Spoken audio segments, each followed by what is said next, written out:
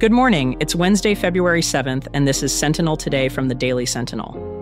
Join us on weekdays for local news, events, history, and much more. This episode was brought to you in part by Bank of Utica, in a league all of their own. Today, we dive into a recent incident that unfolded in Utica, shedding light on the escalating issue of youth violence. First, here are a few other stories that you should know about. The Westmoreland Fire Department won third place in several competitions at the 19th Annual Firefighter Winter Games. Sauquoit Valley senior guard Elena Weaver scored her 1,000th career point and broke the program's three-point record in a win on Monday during the Center State Conference. 3 Utica brothers are accused of beating a man in his own home in Herkimer County shortly after midnight on February 2nd, according to the New York State Police. For more on all of these stories, visit yoursentinel.com.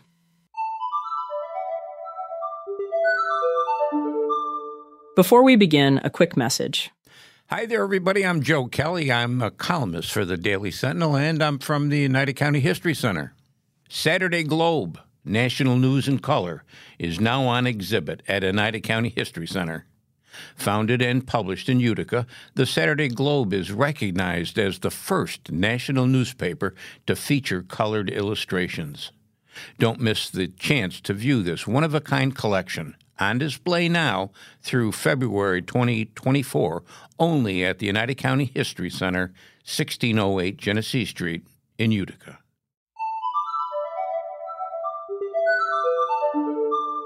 Now, our feature story.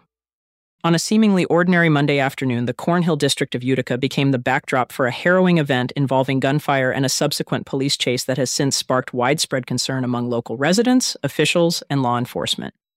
The incident involved 2 separate vehicles and a total of 6 individuals, 5 teenagers from Utica, ranging in age from 14 to 16, and 1 adult male. The confrontation began around 5 p.m. at the intersection of Nielsen and Mortimer Streets, where the parties engaged in a shootout. While it appears that no one was injured by the gunfire, the incident did not end without consequence.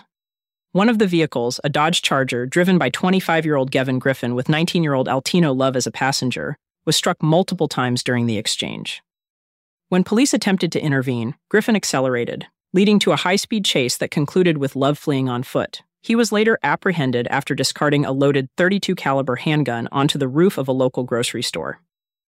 The second vehicle involved in the incident contained the 4 teenagers who were stopped by the police and found to be carrying firearms, including a loaded ghost gun and an extended handgun magazine. One of these teens had a history of similar offenses, having been charged just last month with possession of a loaded handgun.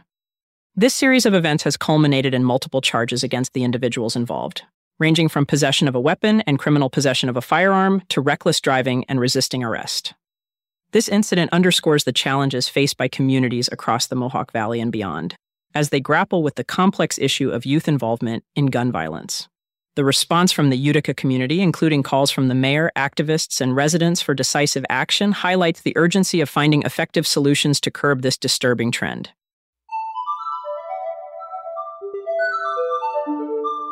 Next, we honor the legacy of Whitney Grogan Vega, a local woman whose life and untimely death have inspired a movement towards compassionate action and advocacy.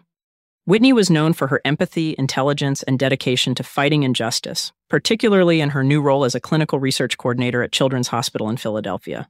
Her journey was tragically cut short by complications from an undiagnosed ectopic pregnancy. In response to this profound loss, Whitney's family and friends established Whitney's Legacy, a foundation aimed at continuing her work.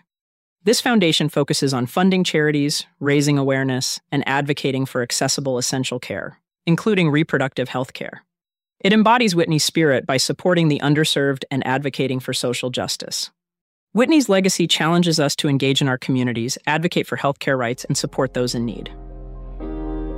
That's all for today. Thanks for listening. For more on all of these stories, visit us at yoursentinel.com or click the link in our show notes. Also, right now you can subscribe and get unlimited digital access for just $1 per week. Learn more at yoursentinel.com/subscribe.